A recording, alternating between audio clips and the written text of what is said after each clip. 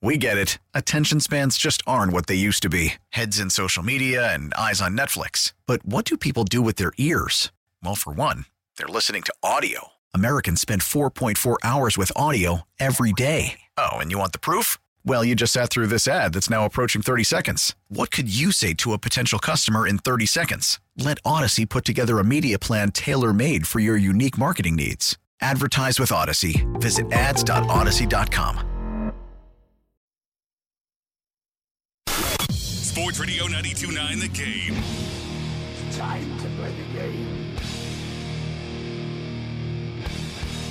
Time to play the game.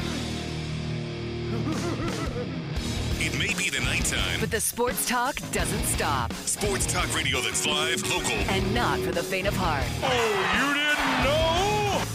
Sometimes angry. Loud noises! Telling it like it is. You insulted him a little bit. You got a little out of order yourself. And pretty much always right. Don't ever argue with the big dog. Big dog is always right. Text or call 404-741-0929 and be part of the show. Well, we're waiting. Live from the Kia Studios, it's time for the Jon Chuckery Show. Serving you up sports on Sports Radio 92.9 The Game.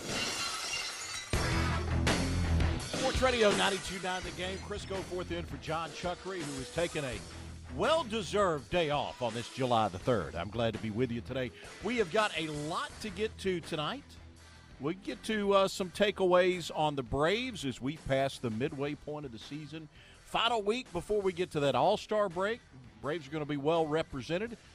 Well, of course, we'll talk a little Falcons football as well. We'll have our Falcons flyover coming up in an hour from now. We're actually going to talk a little bit about the NFC South today and where the Falcons may fit in. Also, Michael Rothstein from ESPN.com. He's going to join us less than 20 minutes from now, and we'll talk about the Falcons with Michael. We'll also talk a little Hawks before the end of the hour. I'm at a loss when it comes to the Hawks. I want to feel better.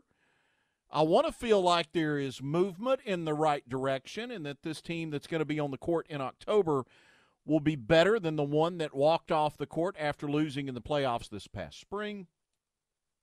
But I don't have a lot of hope right now. And we'll get into that. Brad Rowland from Locked On Hawks, he's going to join us coming up before the end of this hour. And hopefully, with Brad's help, we can figure out where the Hawks are and where they're going. I try to tell myself it's still early in this offseason, relatively speaking. But I just don't have a good feeling about 2023. Again, Brad Rowland coming up at 7:40. Always great when I get a chance to spend some time with my friend Day-Day. Day-Day, any idea of what exotic locale Jon Chuckery, is it Maui? Is it Antigua? Maybe the Bahamas? Do we know where John is off to? Well, first off, Chris, let me just say it's always a pleasure to work with you. He wanted to keep it discreet as possible, but no, I do know that he's he and his daughter, they're enjoying their vacation together and whatnot, and he's actually going to be out the entire week. So awesome. Well, you only got to put up with me one night. Now, I'll warn you, I am back here again tomorrow between 2 and 6. To work on a little we'll shoot off some fireworks tomorrow between 2 and 6. So that'll be fun. So I am back then. But hey, Day-Day, it's always fun when you and I get a chance to hang out for a bit. We don't get a lot of time together, but it's always a good time. I do have to ask though. I'm gonna change gears here real quick. Mm-hmm. Did you see the Max Prep Top 25 National High School Football Rankings? Yep. Came out last week? Yep, and four yep. Georgia schools made the list, including Buford, yep, who will open the season ranked number 10. Yep, I actually talked about that Saturday night on the Prep Sports Nation show. You probably did. Yeah, Buford, Carrollton, Langston Hughes, and Colquitt County. Yeah, I think it's cool anytime you see a team get a chance to get recognized like that. In Georgia, with 4 high schools ranked in the top, now it's the top 25 that Max Prep puts out.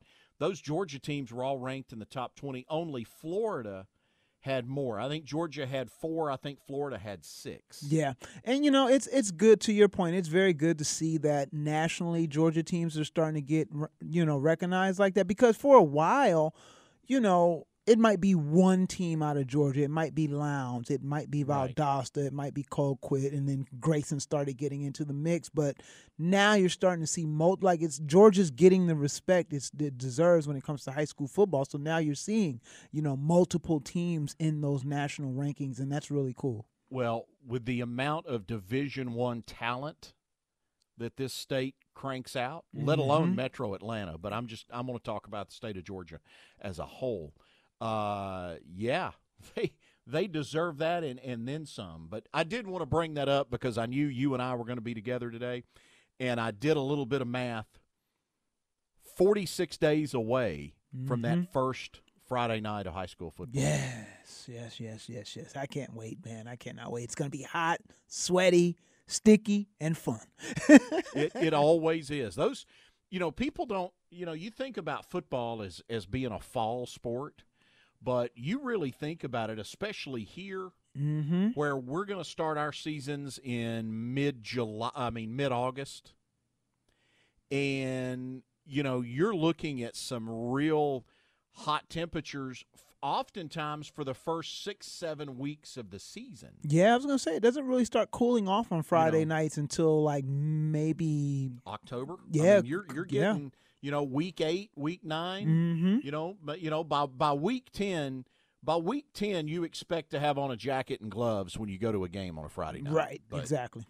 Until then, man, it is short sleeves and take your sweat towel to take your golf towel with you to wipe your brow because you'll sweat to death in those early season games. So anyway, looking forward to it. It'll always be a fun year, and of course the high school football scoreboard show here on Sports Radio 92.9 The Game that Day is a part of. Sam Crenshaw's part of it.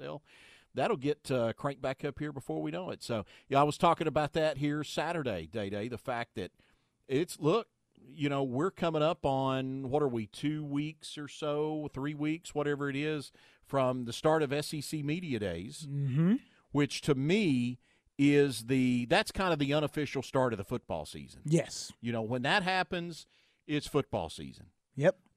So we go from that. The following week, the Falcons open training camp. The week after that, we've actually got some preseason NFL football with the Hall of Fame game that'll come along. And then, you get after that, you've got the first Falcons preseason game. And then from there, man, we're off and rolling. High school football the next week. College football starts. I think there's about 10 games that get played on the 26th of August, including – that is the game where Notre Dame and Navy that are playing in Ireland? That is, I think, on the 26th of August. Then, of course, once we hit Labor Day weekend, college football just, you got games from Thursday to Monday that weekend. And then we turn around the next weekend. We've got another weekend of college football. And then, boom, here comes the NFL starting on that Thursday. Yeah, so, it's going to be rolling. It's here. Yeah, it's here. I'm ready for it. Right now, though, we got to talk a little bit about the Braves because they do it again yesterday. They beat the Marlins. And, Day, do you think the Marlins even showered after that game yesterday? I mean, it's like somebody from the Marlins dugout was on the phone with the bus company that was picking up the team to take them to the airport in about the eighth inning and said, start the bus, now. Turn the AC on, and we're just going to walk out of here and get straight on the bus. We'll shower wherever we're headed to next. Just for the love of God, somebody get us out of Truist Park. Yeah, man. Amazing series, especially that Friday night one. I mean, they just jumped all over them. I mean, you look up and then you're like, what, 14 to what? Like, I mean, it's just great to see them playing. And one of the things I tweeted last night that, aside from the winning, they're just the coolest team in baseball right now. Like, they are just so cool to watch. We're going to get into it later on in the show here. It'll be around 9 o'clock. But there was a comment by Charlie Morton the other day where Charlie said something to the effect of, these guys don't – there's kind of like they're oblivious to what's going on. Like they're just going out playing and having a good time, and they don't realize exactly – I mean, they know they're having fun, they're winning games, all this and all that. But the magnitude of what's happening – I mean, this team is on its way to being one of the best offenses in baseball of all time. Yes, they are. I mean, and it's just phenomenal what we're seeing from them right now. And they're doing so with, and everybody realizes they're doing so with only, with two of their best pitchers out of the mix. That is what the crazy thing. I gave a stat on Saturday that I found in USA Today, Day, that the Braves have started – that 59 – now, this was a couple of weeks ago, okay? This was like 2-3 weeks ago. This stat was in USA Today. I didn't get a chance to use it until this past weekend. 59% of the Braves' starts have been by pitchers 24 or younger. 59%. The Major League average is 11%. 59. So the Braves have done this year with largely a group of look, I mean, it's kind of been you get guys hurt. We had those horrible bullpen games that we all had to endure at one stretch this season. And then some guys have started to step up and find their way. None more so than Bryce Elder, who's pitching tonight, as the Braves getting underway up in Cleveland tonight. But 8 straight wins. And what they did to the Marlins, a run differential of over 20 in a 3-game series. So much for anybody in Miami feeling good about the Marlins and where they are. The headline today in the Miami Herald, Braves sweep isn't everything, but it is a reminder of where Miami stands. Let me read you a little bit from that article. Again, that was this morning in the Miami Herald. They say, the Miami Marlins were excited about the matchup. And why wouldn't they be? They had just swept the Boston Red Sox over the past 3 days and were at the tail end of one of the most successful calendar months in franchise history as they headed into a 3-game weekend series against the Atlanta Braves. In the Marlins' eyes, it was a matchup against 2 of the top teams in the National League and a chance to stake their claim as one of the top teams in baseball midway through the 2023 season. In the grand scheme, it was a 3-game affair that could gauge just how good the Marlins might be. Jordan McPherson wrote that story in the Miami Herald. And the Braves just came out. They just came out and punched them in the mouth. I joked on Saturday here that if you're going to watch the Braves team, you better get there early. You better get there early, and you better get your popcorn and your Cracker Jacks and your beer, your Coca-Cola, whatever, because you better be in your seat by the bottom of the first inning when this team plays at home, because you don't want to miss anything, because they are going to come out and get on teams early. Look, this is as good of a team I think the Braves have ever had, at least through the first half of a season. And I think they can go down as one of the all-time greats. And I don't just mean one of the all-time great Braves teams or even one of the all-time great teams we've seen in this city. I'm talking about one of the great teams in the history of baseball or the history of professional sports. And I think it was John Fricke that said it here this weekend on Sports Radio 92.9 The Game. I'm going to give John the credit anyway. You got to finish the drill. You got to win championships. Without a championship, it doesn't mean a whole heck of a lot. But look, we'll worry about October, though, later on. For right now, if you're a Braves fan, enjoy what you're seeing. And I say enjoy it because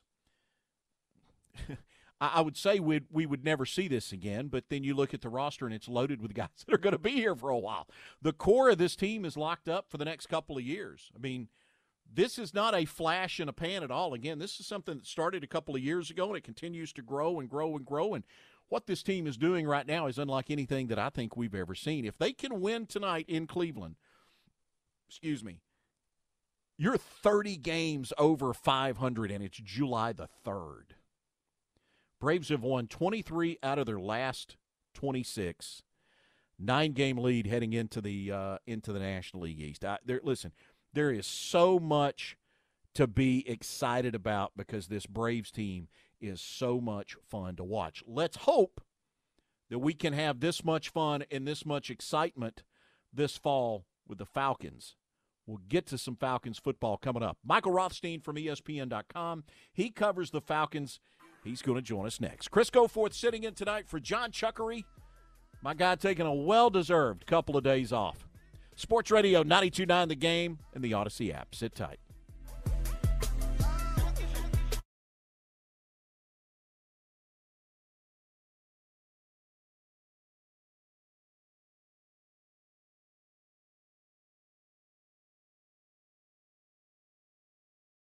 We get it. Attention spans just aren't what they used to be. Heads in social media and eyes on Netflix. But what do people do with their ears? Well, for one, they're listening to audio. Americans spend 4.4 hours with audio every day. Oh, and you want the proof? Well, you just sat through this ad that's now approaching 30 seconds. What could you say to a potential customer in 30 seconds? Let Odyssey put together a media plan tailor-made for your unique marketing needs. Advertise with Odyssey. Visit ads.odyssey.com.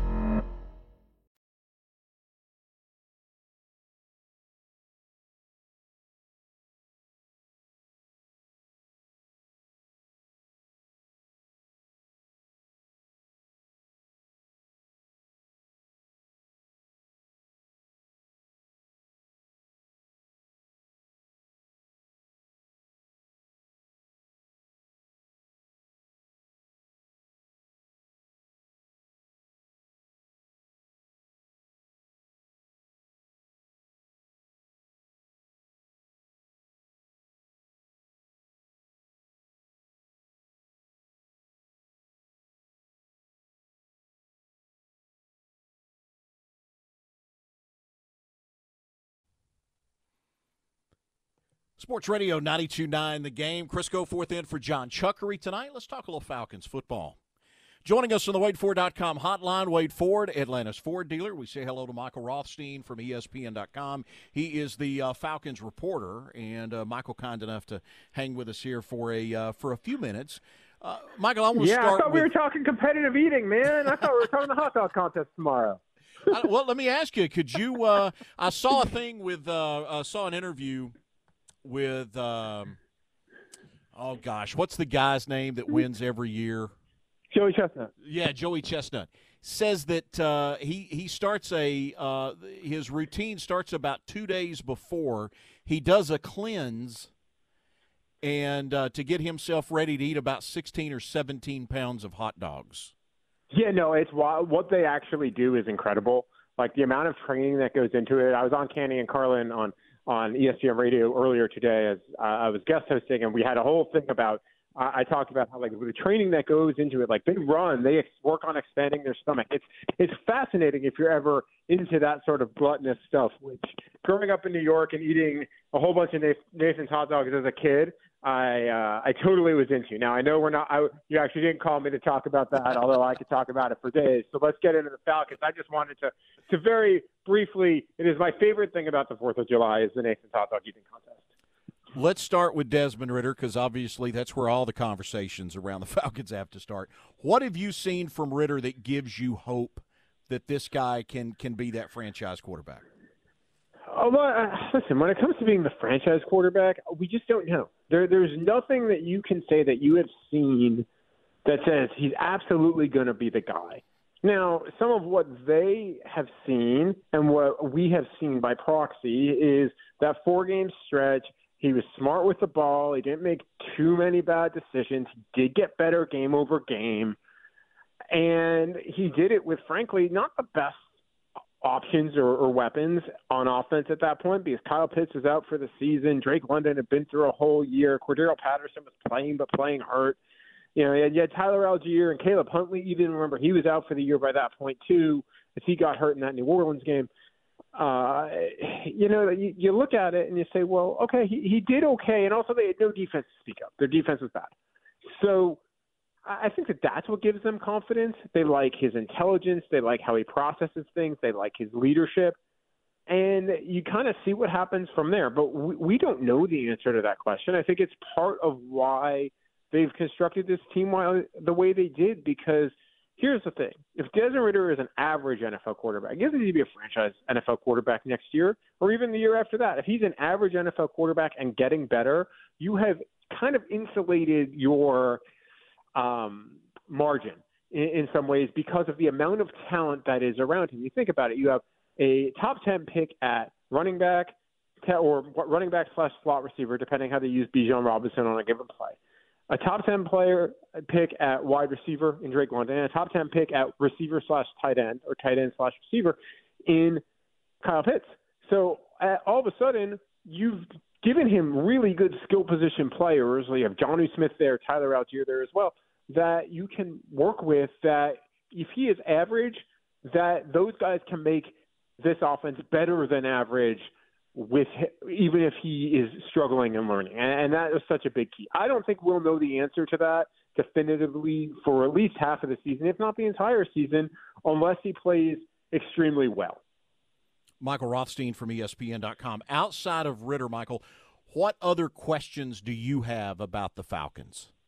Well, I mean, it starts on the defense, right? Like the offensive talent is what the offensive talent is. Now, obviously with Kyle Pitts, we need to see what he looks like back on the field. But the fact that he's playing golf as much as he is, and we see it on Instagram if you follow him, that's a good sign. I think he's getting back to himself, which is important, and we'll see what that looks like in training camp if and when he practices in training camp. But to me, it's the defense, because we don't exactly know what Ryan Nielsen's scheme is going to look like. We haven't been able to get a true grasp of it in terms of during OTAs because there's so much learning and not everybody was there all the time. But are they better?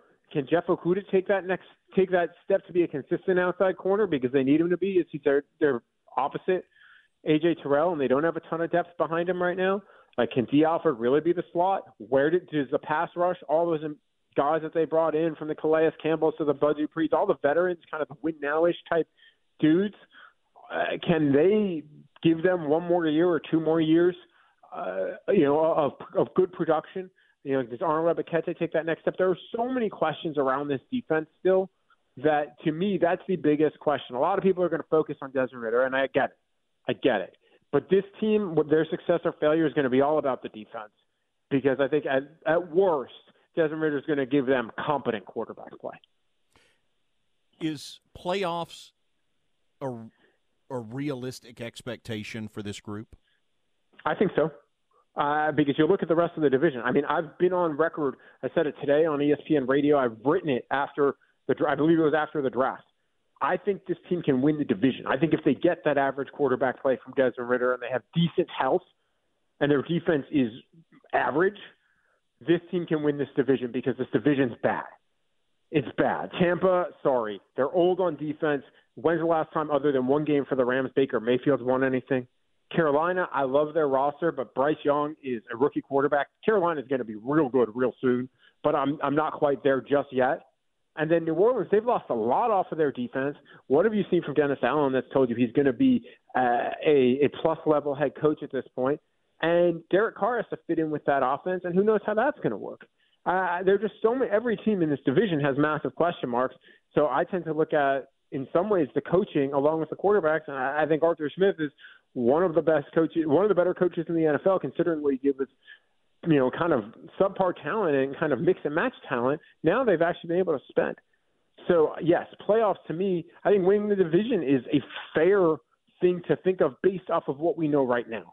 Come back to me in a month and a half, and I might have a different answer. But I think playoffs and being in contention for the playoffs is absolutely realistic for this team.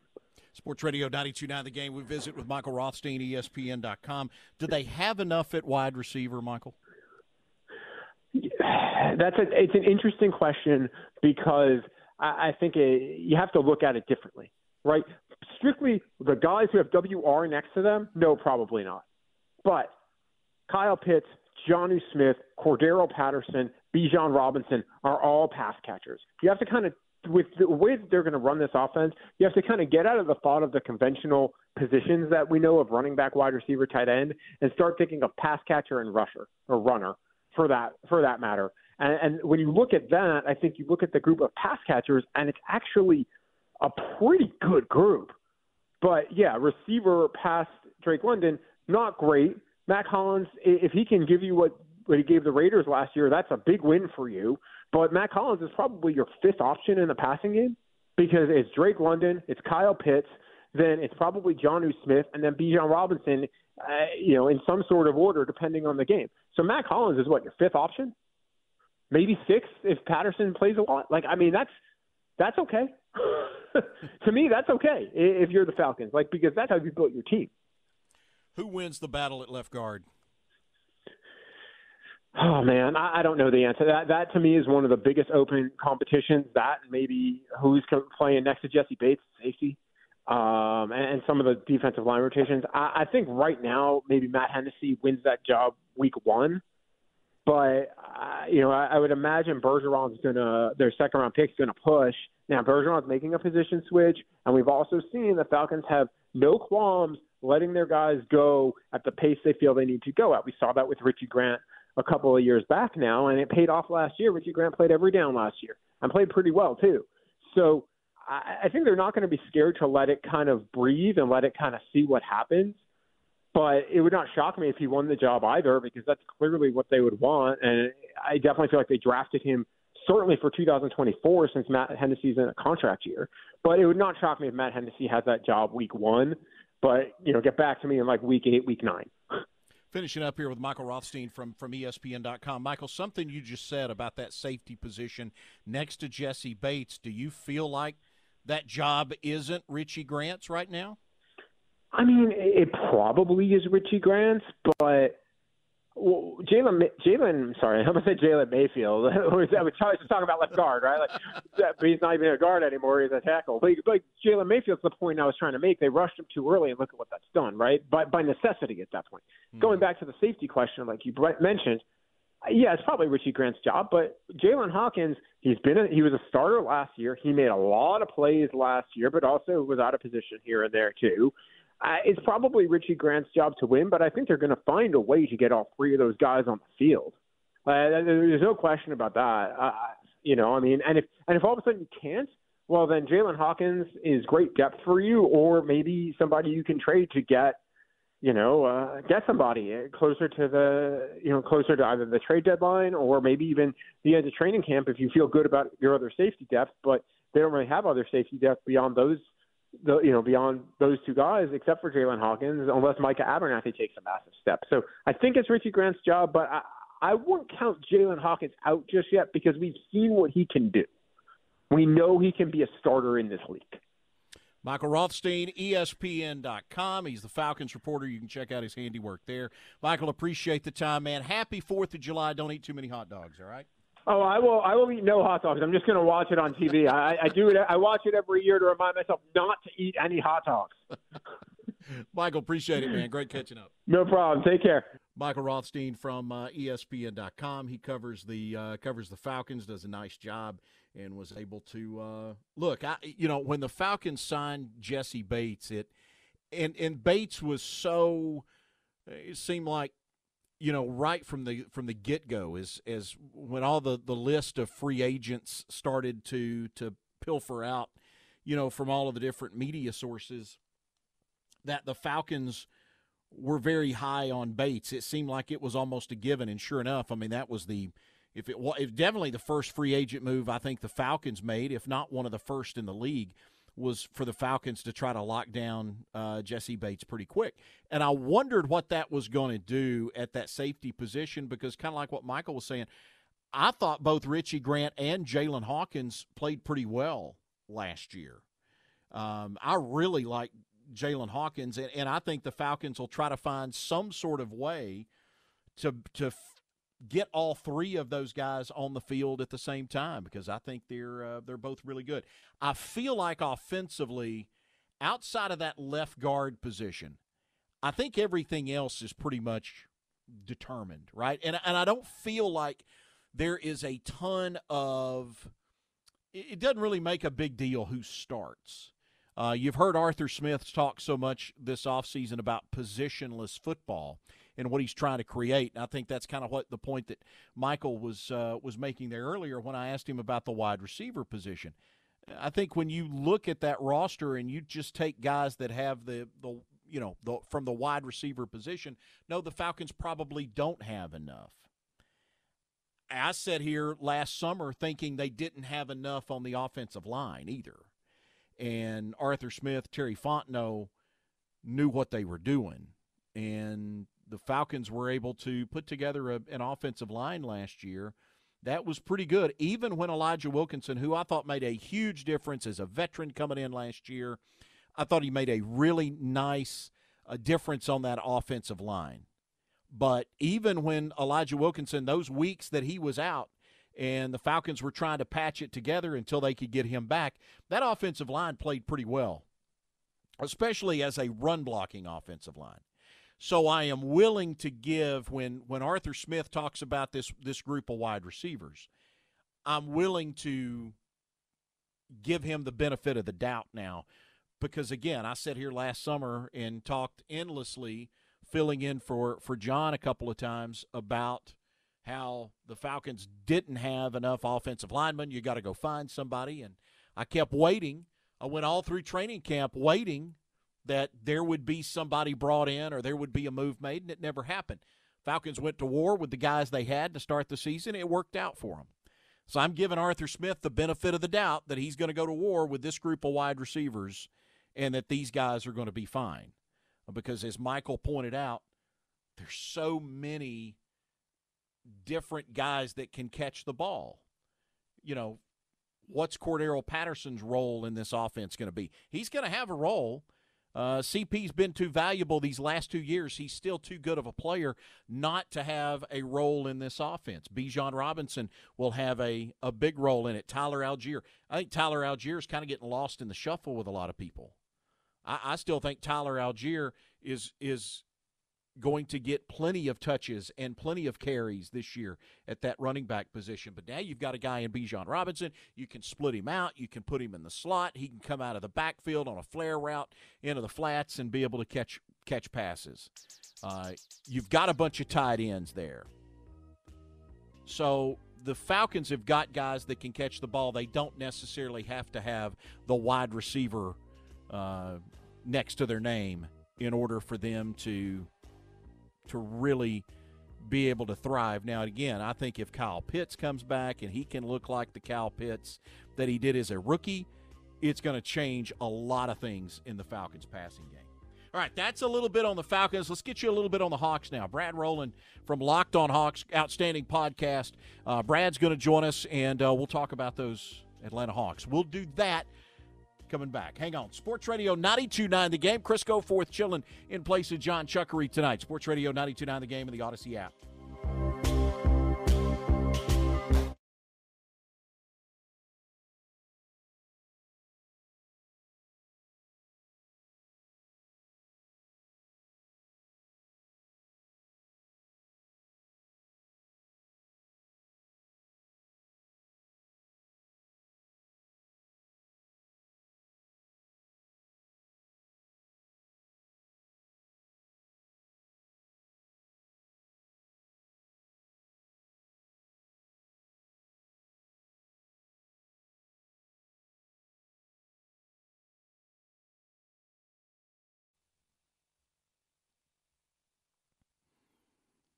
Sports Radio 92.9 The Game. Chris Goforth in place of Jon Chuckery tonight. We keep it moving here. We talk Falcons.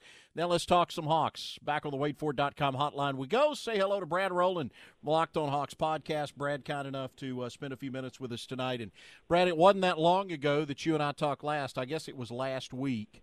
We finally got that John Collins trade we've been talking about for forever. Now, my question to you is, when you look at this Hawks roster, how do you make up the difference for John Collins, especially offensively?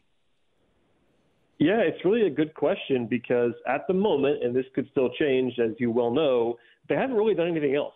It's kind of sending out John Collins and getting nothing back in return in terms of like ready-made assets. They have the draft picks from this year who'll be rookies, but rookies are not generally ready to play. So, yeah, you're looking at a combination of Sadiq Bey and Jalen Johnson for the most part in terms of replacing Collins. Very different players. Sadiq Bey, more of an offensive, floor spacer type. I think that's something that with Quinn Snyder, they kind of want a little bit more of. It's a little bit better shooting at their forward spot. So that's probably some of the appeal of Sadiq Bey. And with Jalen Johnson, you're looking to get it in a different way, in that he is much more comfortable with the ball in his hands as a creator on the perimeter, great in transition, that kind of thing. Not a shooter yet, but still someone who's a little bit more dynamic with the ball in their hands. So they're going to piece it together. It's going to be very, very different, but certainly they have some options. Hawks made a move on Saturday. They get Ty Washington. They get Usman Garuba. I know they didn't give up a lot, Brad, but what are they getting in return? Yeah, that was actually a great piece of fringe NBA business from the Hawks, where they gave up nothing, like you said, and got 2 draft picks attached to taking 2 first-round draft picks recently in Garuba and Washington. So it might just be a process move, but as far as these guys on the court, Garuba is really a very good defender. Offensively, certainly a big question, which is why he's available for this kind of price. But he's a 6'8", 6'9", very versatile, flexible big man. Defensively, could be a nice long-term piece on that side of the floor. And then Washington is a developmental guard. Was a first-round pick last year. Had kind of a rough year in Houston, but honestly, a lot of rookie guards have rough years. So you're kind of buying as low as you possibly can on Washington in particular, and maybe a long-term play as a backup point guard type. But basically, what I would view as 2 flyers, but at the cost of very, very little, and you get some picks to take them. Are these guys on the roster come November? I would probably lean to yes, only because they are guaranteed contracts. So you have to either trade them or you have to cut them and pay them, which I think is not necessarily likely. So it wouldn't surprise me if they were moved by any means. I'm not, you could probably hear in my voice, I'm not 100% convinced on any of that. But I think if I had to guess right now, knowing what we know, I would lean to yes, just because of their contract situation and the fact that they are very young. They're both 21 years old, so there's a little bit of room to grow, even if it's maybe some College Park time this year, especially for Washington. I think Garuba could probably play some minutes for you right now. He played a lot more in Houston than Washington did. So I think if I had to guess, Garuba a little bit more likely than Washington, but I would probably say yes to both right now. Now, how does Brad Rowland from Locked On Hawks is with us, but Brad, how does Garuba fit in with Capella and Okongwu? Would he just be the third center? Yeah, I mean, he could play a little bit more of the 4 than a pure center. I think he's closer to Okongwu in what you're looking at, like that more similar size. Actually, probably even a little bit bigger than Okongwu, strength-wise. But, yeah, he's a small ball center for the most part, can play a little bit of 4. I think the guy who you're looking at maybe is not benefiting from Garuba is Bruno Fernando, who is currently non-guaranteed. They pushed Bruno's guarantee date back to July 10th, so they can cut Bruno if they want to for no penalty. I'm not saying they're going to do that, but I think if you're Bruno, you're probably not thrilled to see another guy there that's kind of in a similar mold to you. Different players, but kind of your third center. And the Hawks do need a third center of some kind, so I think one of those guys will be around. Maybe both. It's not impossible, but I think Garuba probably just more of a depth piece behind those 2 guys, because as long as Capella and Okongwu are both there and healthy at the same time, there isn't really much in terms of minutes at the center spot. Brad Rowland, check out his podcast. It's called Locked On Hawks. You can find it wherever you download your podcast from. And Brad, kind enough to hang with us here on Sports Radio 92.9 The Game. As they are currently constructed, Brad, is this team today better than the team that ended the season with a playoff loss this past spring? It's really complicated because I think if you just go nuts and bolts on the roster, they're worse because you basically traded John Collins for nothing. And John Collins, forever, I know he's kind of polarizing these days, but is still a good NBA basketball player. No matter what you think of him in the contract and all that stuff, he's still a good player with some clear strengths, and you didn't really replace him. Now, you're banking on internal improvement, and that's reasonable. You have a lot of young guys on this roster that should be getting better as far as a step forward. And I think the most important thing beyond that internal development is Quinn Snyder. A full season of Quinn Snyder, and I think the Hawks believe in that development, having him, having already had this sort of taste on the bench, but a full offseason, full training camp. I said this before, but I firmly believe that the Hawks would have won a handful more of games last year if Snyder had been there all year long with the same talent. So even if the roster really actually isn't better, in fact, you could probably argue that it's worse right now. I think between the youth and the fact that Snyder's now there for the full season, that's kind of where you have to grab your optimism from, because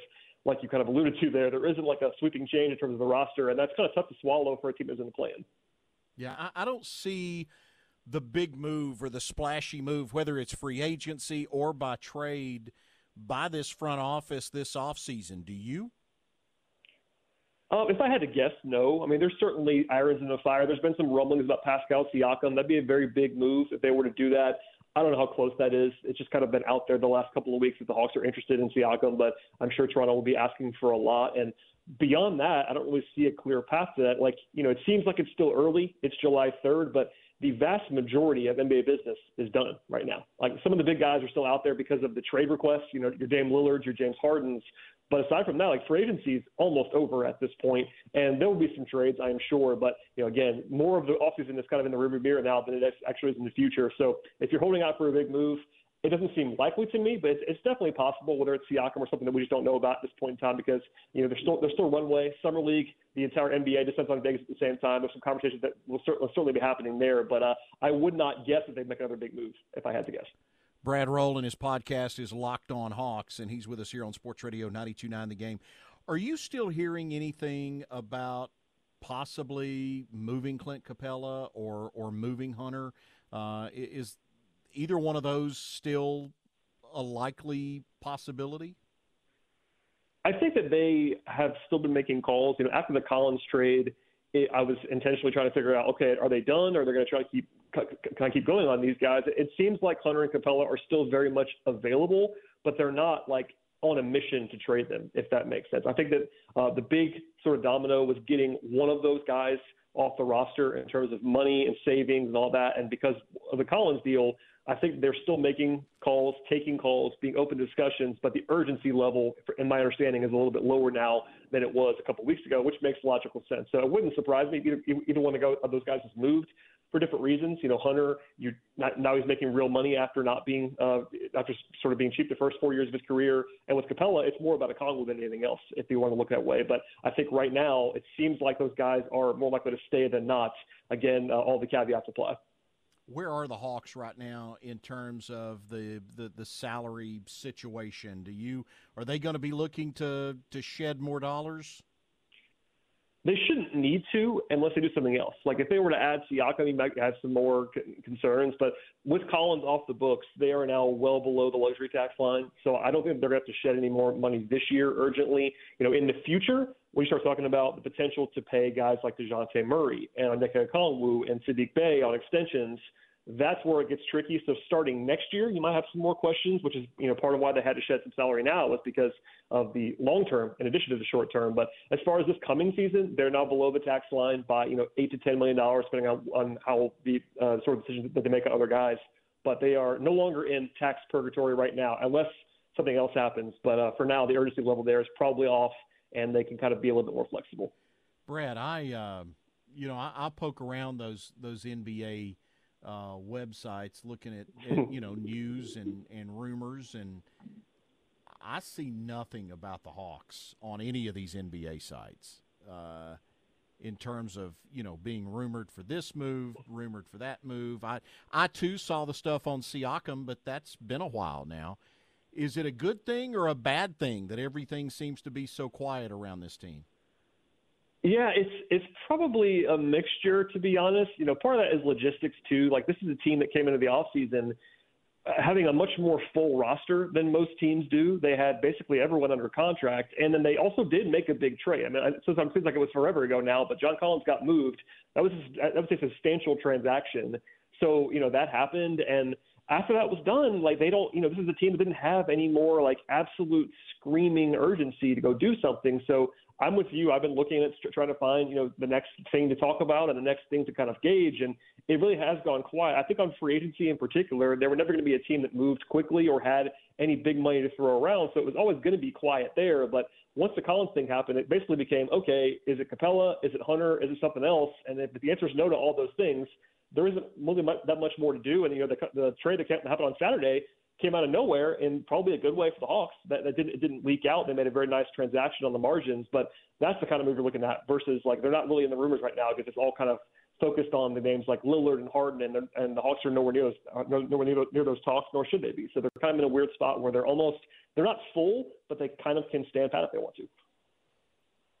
Brad Rowland from Locked On Hawks with us as we wrap things up with him tonight and finish up our conversation talking about the Atlanta Hawks. Will they try to get an extension with DeJounte Murray done this offseason? What's the status for him now beyond the 23-24 season? I think they're going to try, but without going crazy on the CBA. They're limited in what they can offer him. They are, because of his salary being honestly so small right now. He's a really good bargain on his current contract. They are limited with what they can offer, and essentially the consensus is the Hawks probably already offered the most that they can offer, and no one that I've talked to believes DeJounte will take it. It's a lot of money. It's over $100 million guaranteed. But given where DeJounte is, where the market is going, if he has a pretty good season, he's going to get considerably more on the market than he would get in this extension. So I think they're going to be probably playing the waiting game. Maybe he surprises everyone and takes the contract, takes the security. But for now, it's no one's fault. But the Hawks can only offer so much, and it's not really enough to get DeJounte to take it, at least in the minds of people that I talk to. He's Brad Rowland. Check out his podcast, Locked on Hawks. He does it every single day. Always good stuff, and Brad, always appreciate it when you've got time to chat, my man. We'll talk soon, I'm sure. Thanks for having me, Chris. That's Brad Rowland, Locked on Hawks. Again, appreciate Brad giving us a little bit of time. Look, you got your phone handy? Because I'm going to need you to put a date in your phone right now. That date is going to be July the 12th. You can join 92.9 The Game and Jon Chuckery for an Atlanta United watch party. It's brought to you by Bud Light. Atlanta United takes on New England. It's happening Wednesday, July the 12th, 7 o'clock, Hampton and Hudson on Highland Avenue. They'll have specials there on Bud Light, and you can register to win a signed Atlanta United jersey, or they'll also be giving away tickets to some future matches. Now, you do have to be 21, and by all means, make sure you drink responsibly. But join Jon Chuckery and Sports Radio 92.9 The Game, July the 12th, 7 o'clock, Hampton and Hudson on Highland Avenue for an Atlanta United watch party. Back with our Falcons flyover to kick off the 8 o'clock hour. We'll do it next. Sports Radio 92.9 The Game and the Odyssey app.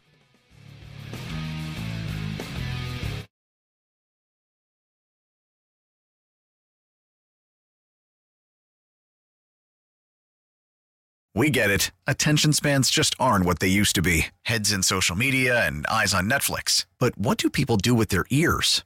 Well, for one, they're listening to audio. Americans spend 4.4 hours with audio every day. Oh, and you want the proof? Well, you just sat through this ad that's now approaching 30 seconds. What could you say to a potential customer in 30 seconds? Let Odyssey put together a media plan tailor-made for your unique marketing needs. Advertise with Odyssey. Visit ads.odyssey.com.